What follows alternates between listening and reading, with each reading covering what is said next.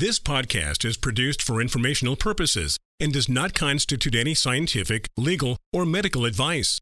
The views and opinions expressed by guests of this podcast are those of the guest alone and do not necessarily reflect the opinions and positions of the host or any other entity or organization. Listeners are encouraged to listen with an open mind and form opinions of their own. Welcome to the podcast, everyone. Today, my guest is Kimberly Schaub, who is a food product developer, most recently with Bulletproof 360. Kimberly, welcome to the podcast. Thank you so much for having me on. This is a great honor. Kimberly, why don't you start and share with our listeners your background and the path that your career took? It was not necessarily the path that everybody takes in food product development. Yeah, it definitely was not a straightforward pathway. And for a little while earlier in my career, I used to be embarrassed of kind of how ups and downsy it was and how kind of curvy it was. But I've really started to embrace how my unusual pathway has been a way for me to understand how I'm unique in the industry. So I have a nutritional science background from Pepperdine University, and that program really was designed to push all of its students towards PhD programs. But I was at Pepperdine on a U.S. Air Force ROTC scholarship, and so I really wasn't as concerned about going into grad school. So after I graduated with the nutrition degree, I went into the military and managed dining facilities. I deployed individuals. An unusual skill I developed, I guess, was serving as a mortuary officer. It's not a skill I had to develop well, fortunately, but it was one of the other tasks that if a death occurred among your military members, then I was one of the people involved in that process. Oh my goodness, that must have been a tough job. It was interesting, and being in the military makes one grow up very quickly. So I developed a strong backbone, which was helpful when it comes to the culinary world, because, each plate of food that you're served represents a piece of effort and soul that some cook or chef prepared for you.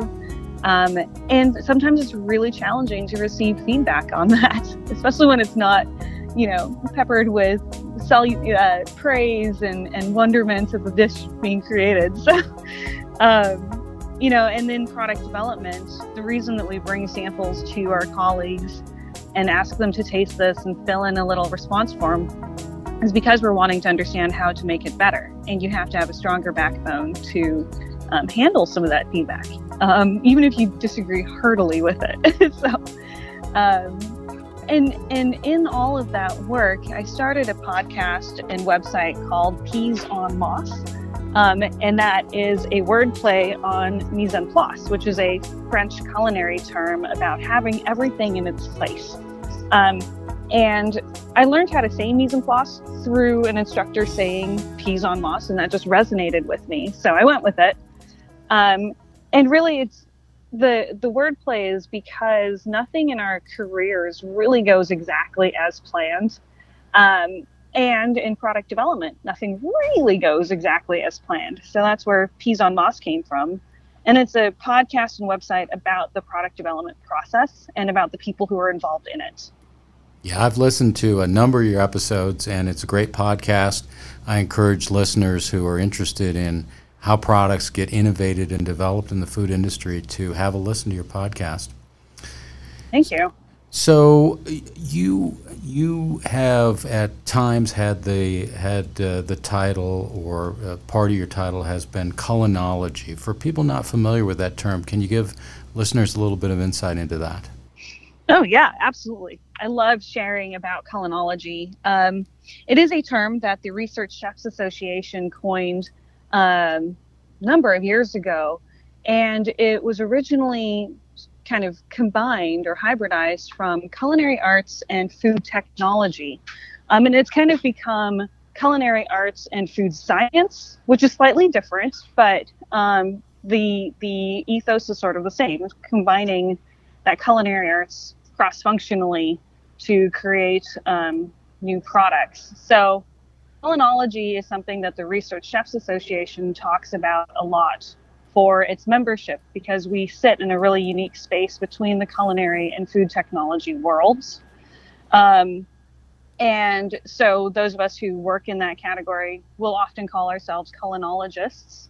And the Research Chefs Association actually has a certification program for individuals who want to kind of be recognized for that work.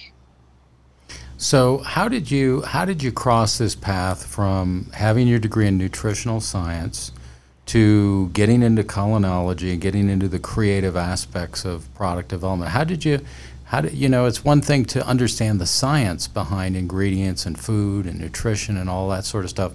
It's another thing to get creative. How did you make that journey? The transition was actually because someone misunderstood me when I was volunteering at a soup kitchen. I was planning to go back and get a master's of public health, and was doing prerequisite courses for that. It had been a number of years since getting out of college. And I was volunteering where the chef asked me what I was trying to do, and I had said RD chef, meaning registered dietitian and chef. So to go to culinary school, get my master's of public health, and again, have that mise en place all set up and ready to go. What he heard was R&D chef, research and development chef. And he spent the rest of our shift talking about how amazing it was working with seasoning blends and in his work doing R&D. I was like, wait, what is this? And for me, it felt like someone had turned up the lights in a dimly lit room when I didn't realize that the lights were dim to start with. And so I actually pulled out of the MPH program work and enrolled in a local community college that was focused on sustainability. And I told the chef instructors there, I want to be a research chef. And the response, across the board was, I don't even know what that is. But they were so helpful in helping connect me with chefs who were doing unusual things in the industry. And I was connected to the Modernist Cuisine team. They were working on the book Modernist Cuisine at Home, which was their follow-up to the first 7-book series, Modernist Cuisine. And that really was where there was a gourmet celebration combining food technology and fine dining.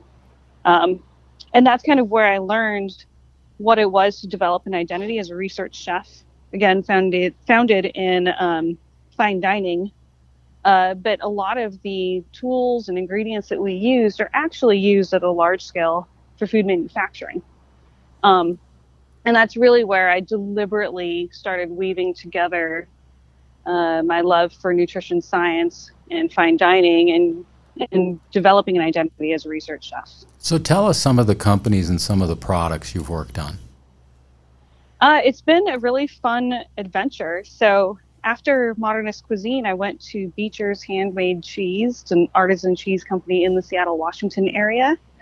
And I ran the frozen food line for them. So we did frozen mac and cheese at a large scale. It's available nationally at some major national grocers, including Kroger and Safeway. You can also find them in specialty stores like Wegmans, Whole Foods. So that was my first foray into food manufacturing. From Beecher's, I went to Lundberg Family Farms and was the product development manager there. Had a food scientist working for me, and she worked on a lot of the rice meal kits that we had. So rice in a seasoning packet. And then I got to work on rice cakes, rice chips, and then introduce them into the frozen sector as well. And then most recently, I've been working with Bulletproof 360. They're known for putting butter in coffee and following kind of a branded ketogenic diet.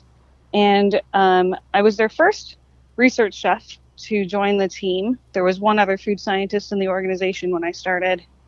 And I ran all of the food and beverage for a while until we grew the team. And now they have another senior food scientist who also works on a lot of the food and beverage that the brand has. And then some junior scientists who are specializing in some of those categories. So that's my manufacturing side of the world. All of this sounds like a pretty glamorous job. What's tell our listeners what it's really like day to day being in culinology and as a research chef? Such a great question. I know it sounds really fake. I think my parents suspect that I'm either actually a spy or not really working.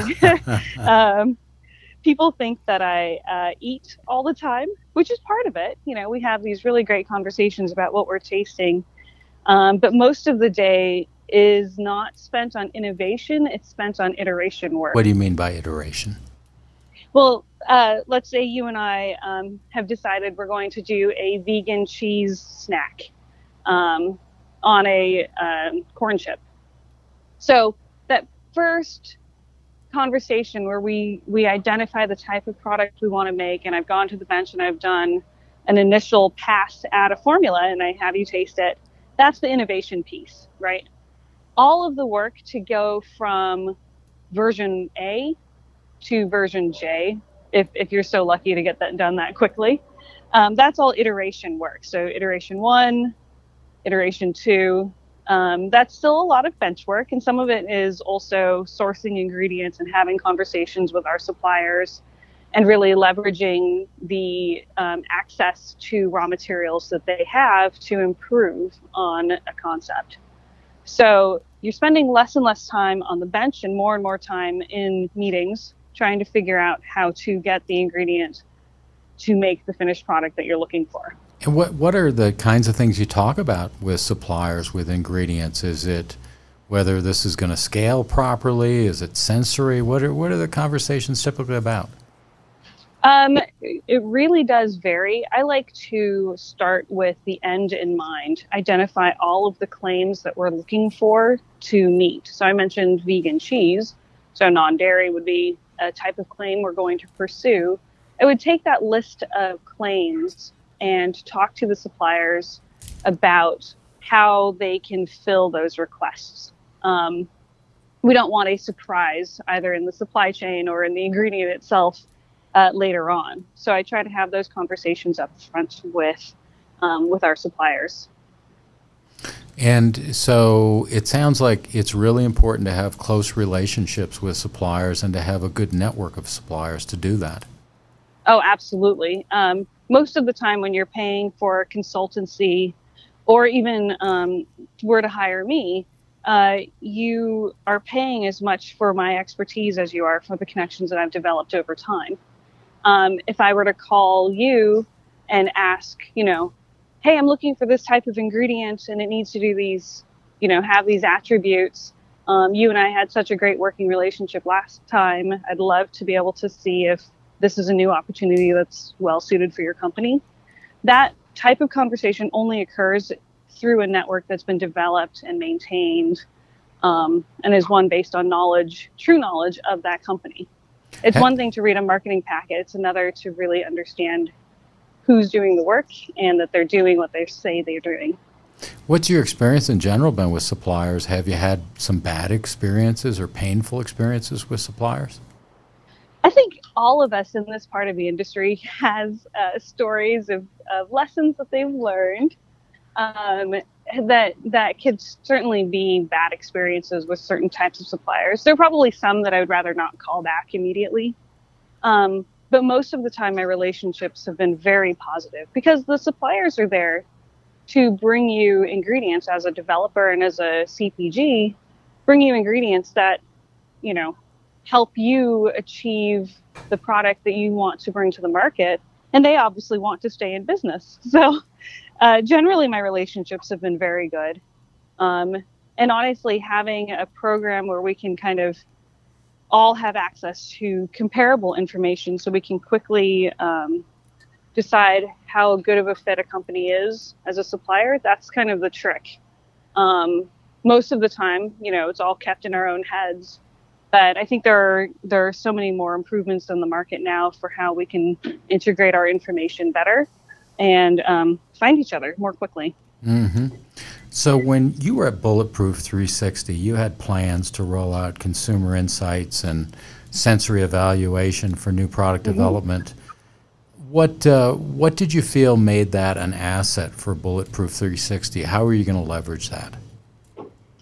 I think one of the things that we face in food startups and the smaller food businesses is that we're convinced that our product is the solution or the magic that our industry is lacking for some reason. And we can become distracted by how good we think our own product is, but not really know how the general population is going to respond to it.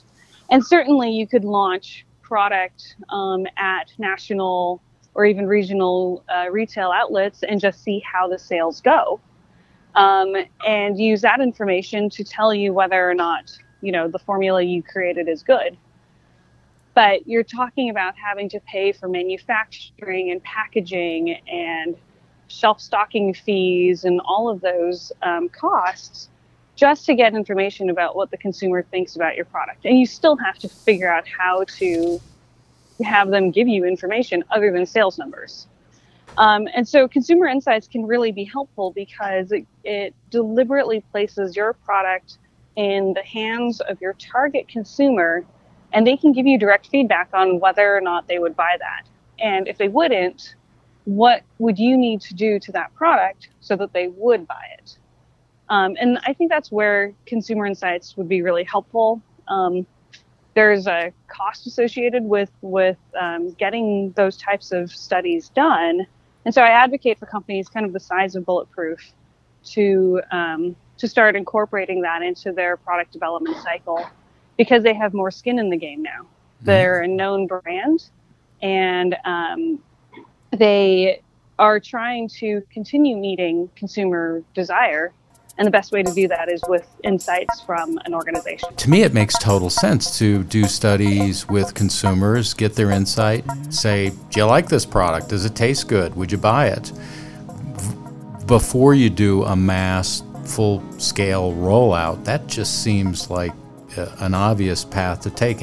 But it's not just about money, it's about time, right? Can you imagine taking all the time to months and months to get ready for a new product rollout and then find out it's a failure? Exactly.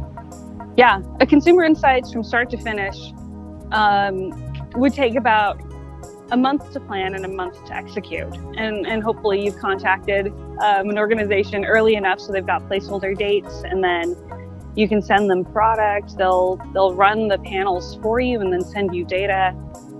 And so in a 1 month period, you can figure out if the consumers have really high purchase intent or if there's some tweaking needed before you go and produce, jillions of units of that product that needed a relatively minor tweak, and instead of launching something that's 85% of the way there, you could launch it at 95% of the way there. I'm here with Kimberly Schaub, food product developer and host of the podcast Peas on Moz. So, Kimberly, if you were to, you work for a number of food companies in different categories. If you were to look back on your experience, what would you say is, either an average or a range of time from ideation to getting the product out to shelves for consumers? Oh, that's a great question. The textbook answer is 12 to 18 months from the kind of the first ideation meeting that you have to your product actually hitting the store shelves. And that includes, package design and consumer insights and production runs and confirmations of those formulas, etc. The more typical kind of food startup desired product development cycle is less than 12 months.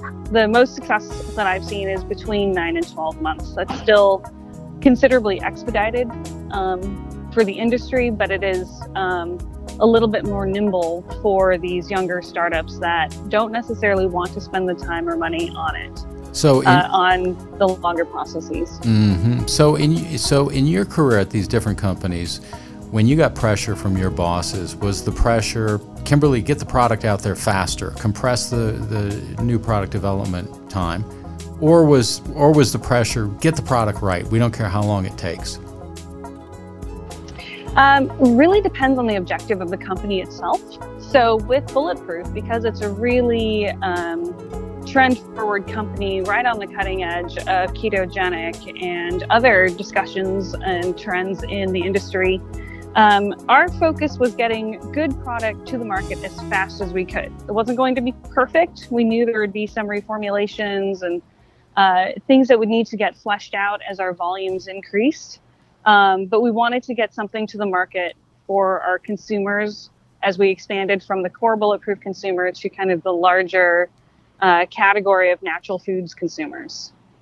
For other companies like Lundberg Family Farms, where they have a really long heritage of high quality rice product on the market, it was more important to get the product really as close to perfect as we could and still meet the presentation timelines for our key retailers.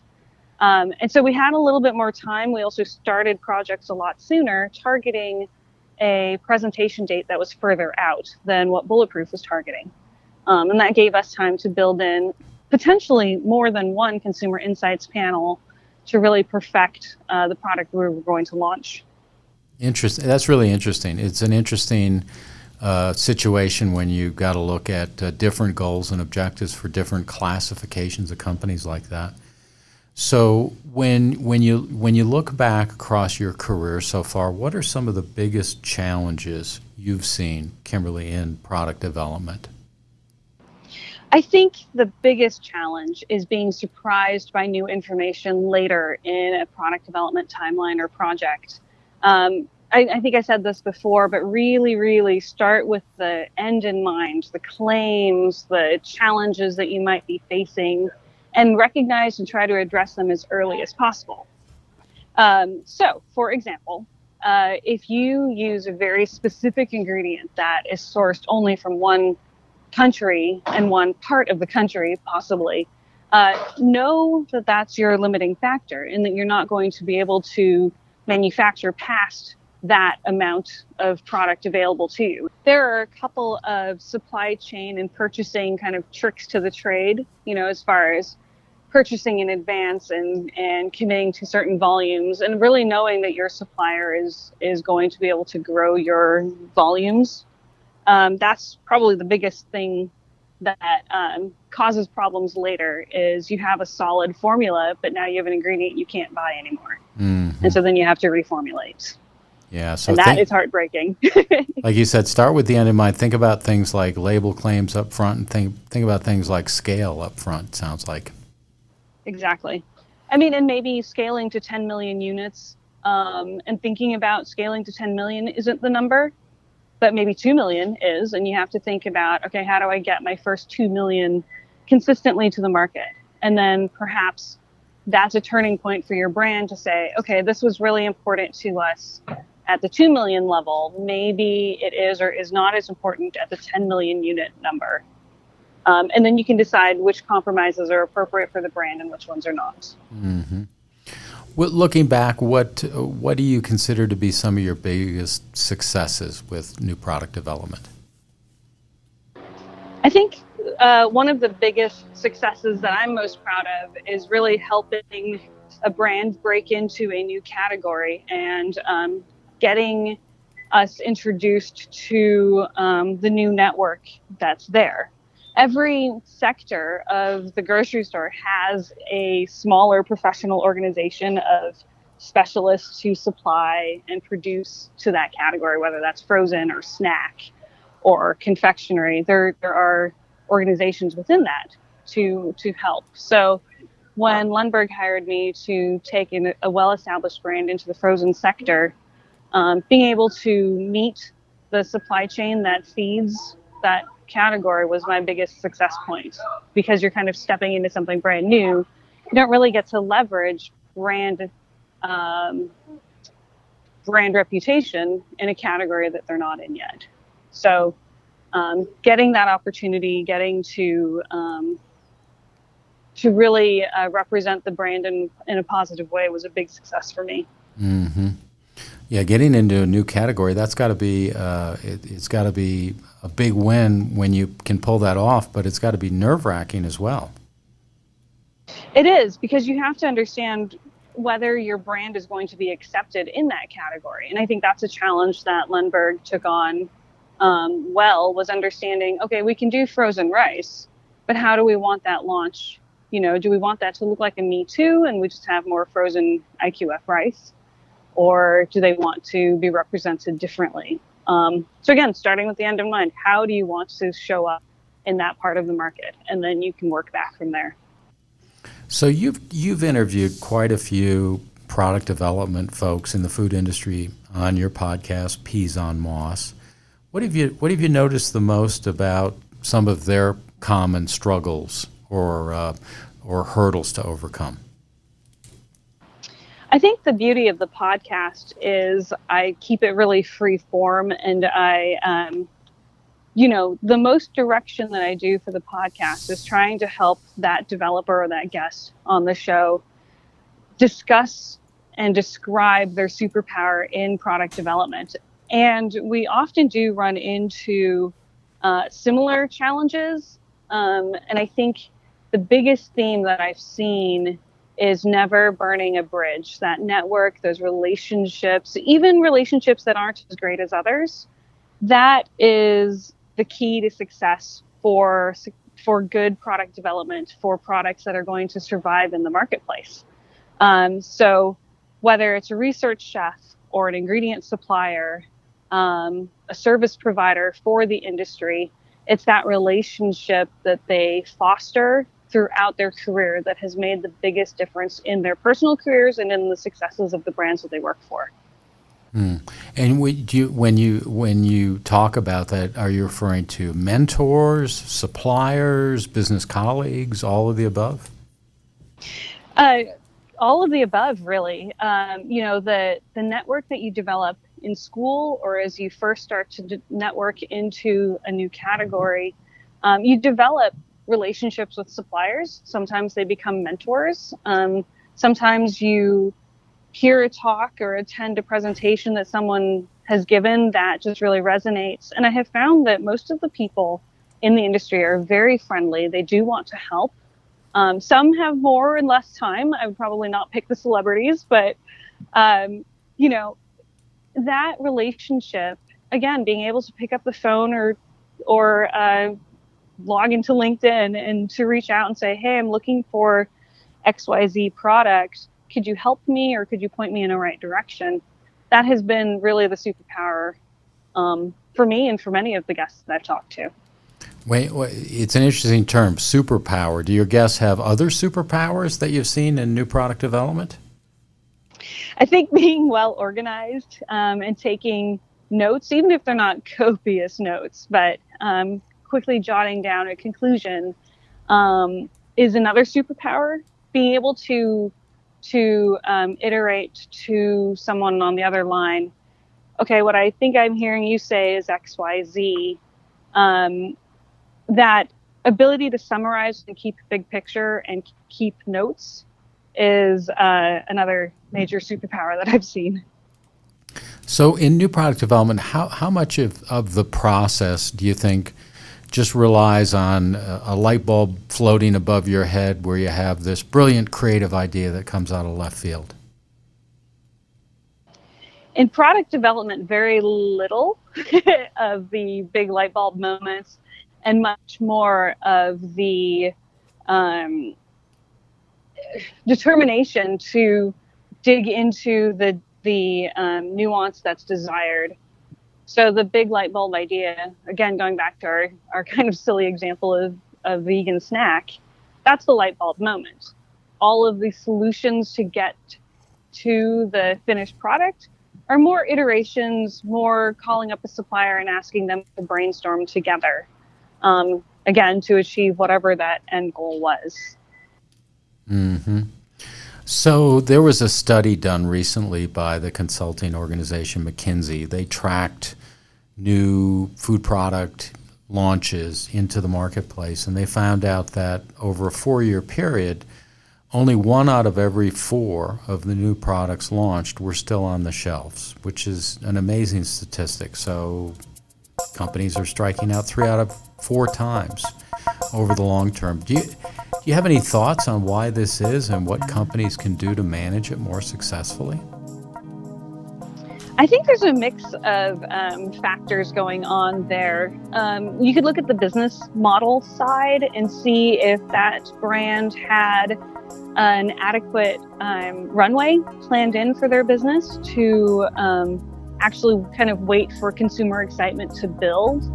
Some of the brands that I've seen have a really cool concept, and they spent a lot of money on branding it, but they may or may not actually be ready to not be profitable for the first couple of years. And I think that's a big challenge is there's this hope that we're going to come up with this incredibly innovative product that will just change the industry, and then Pepsi or someone like that will come and buy us for gajillions of dollars, and that'll be my retirement plan. And I think that's a notion that needs to be released as soon as possible. The other is that the consumer interest wanes fairly quickly, even with big trends. And so when we look at trend insights with organizations, or when we go to professional networking conferences and there are trend presentations, the question isn't as much identifying the trends as it is identifying the trends that are going to stay, and then understand how your brand wants to be represented or associated with a trend, but to be evergreen beyond the life cycle of that trend. So specific to Bulletproof, I've talked a good bit about whether the ketogenic diet trend is going to stick around, or if that's just going to be maybe a longer flash in the pan, but still a flash. And I think every brand needs to decide for itself with the data that it gets for whether a trend is going to stick around. Bulletproof has very strongly taken a position of being a branded keto diet. So if and when the limelight moves off that diet to something else, Bulletproof is going to have to pivot and understand how to message its brand so that it still stays relevant even as that trend falls off. It makes total sense to say, let's not just figure out what the latest trends are, let's figure out how much staying power each trend has. It makes total sense, but how do you do that? It's a great question. I think there are actually multi-million-dollar companies trying to answer that. Some of it is perhaps not niching down too closely into a trend. It's fantastic to be the thought leader on a trend, but you'll find that the minute you look like you're not ahead of the pack, it's because the pack has started to overrun your tailcoats, kind of coattails, and you might get left behind, even though you were the first to market or first to concept with it. And so staying ahead of that is kind of the key. And then really how to decide if this trend is going to stick, that's really hard. I think, so plant-based is very large right now. Perhaps vegan is a little bit too niche and off to the side. Maybe blending plant-based with animal-based protein is a good way to go, because you're not kind of cutting out a whole category altogether. You're just reducing the usage. In ideas where a trend is taking on a huge movement, I would actually suggest making sure that you have a product that is true to that cause, and then possibly a few that are adjacent that folks who are a little bit more omnivorous, perhaps, would be willing to take on. So I'm somebody just starting my career, want to get into new product development for a food company. Maybe I've got a degree in food science or nutrition, or maybe I've come the chef way into this. What advice do you give to a new person starting out? I would give you a list of organizations to look into and see which ones resonate with you. For me, the Research Chefs Association was the one that, when I walked into my first conference there, a light turned on again, where it was like, oh, these are my people. They get where I've come from. We have comparable passions and skill sets. And that may be true for the Institute of Food Technologists for some people. Especially if you have a food science degree, you've hopefully been able to be involved in your school club in food science and participated in other activities. But I would say your first step to developing your superpower in the industry is get to know the industry. Go to the networking events, go to your regional events. They could be free, they could be $25. I would say they're absolutely worth it. If your company doesn't sponsor a membership into those organizations, then paying for the individual events in your area is the next best step. And you'll build relationships from there.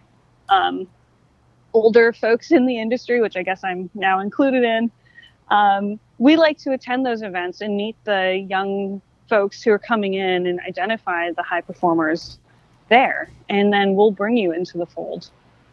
Mm-hmm. And how about mentoring? How big a role does that play for new folks starting out? How big a role did it play for you when you were starting out? That's such a great question. I think mentoring has such like a capital M aura to it, where it's like, oh, we're going to do mentoring. And it's like, well, let's start with friendship. And, so when you've networked with professionals in the industry at your local events, offering to take some of them to coffee is fantastic. Be aware of how busy those individuals are, and a free cup of coffee is not always a great, not a great hook for everyone. But even email is a great way to say, hey, Mr. So-and-so, do you mind if I ask you a couple of questions? How do I get to know this part of the industry? Or how do I build, I've graduated, I don't have corporate sponsorship for my membership, so I'm nervous about staying involved. What did you do? That is kind of the best way to indicate to that individual that you're interested in learning and asking smart questions. And I think you'd be surprised by how willingly we give each other information. We're all competitors on the shelves, but we're all friends at the conferences. And I think mentorship has played a huge role in my life, but not as like the complicated mentorship programs that get talked about sometimes. Mm-hmm. So for your podcast, Peas on Moss, what's next on the horizon? Well, I have been so fortunate to meet amazing people in the different conferences this year, and reaching out to the authors and contributors in some of our organization's magazines. So I have actually got a full book of podcasts scheduled through the end of this year. I'm really excited. I've expanded beyond just farming the Research Chefs Association membership to a larger category of people, and I'm excited to have that information kind of cross-pollinate itself just through these conversations. Peas on Moss is a podcast about the industry by a research chef, and it's always going to be that. So I don't have plans to, take over the world or something with that, but to provide a platform for professionals to share their experiences, talk through some tough topics, and be an overall reference and resource for members of our industry. That's the goal. Sounds exciting. Having everybody booked through the end of the year. Sounds like you're going to be a busy podcaster. It's a lot of fun. These hours go very quickly. So before we go into wrap up, anything that you'd like to highlight or dig into, Kimberly? I think I'm just so grateful for how podcasting as a medium has allowed us to share the different types of voices in our industry. I mean, from your podcast to Adam Yee's My Food Job Rocks to Katie Jones's Food Heroes podcast, you're really getting to see just how complex our industry is. I'm just grateful to be counted among them, and to get an opportunity to share other people's voices who don't have the time or guts to start a podcast. Yeah, it's been a learning process for me too, and I'm much earlier in it than you are, but I've taken inspiration from you and some of those other folks that you mentioned. So thank you. Thank you so much. I think it's a great way that we establish our relationship more broadly in the industry as an expert, as a friend that can be contacted in the industry. And man, I learned so much from each of the podcast episodes I've listened to. Good advice. I want to thank my guest today, Kimberly Schaub, food product developer and host of the Peas on Moss podcast. Kimberly, thanks so much for being with us today. Pure pleasure. Thank you so much for having me.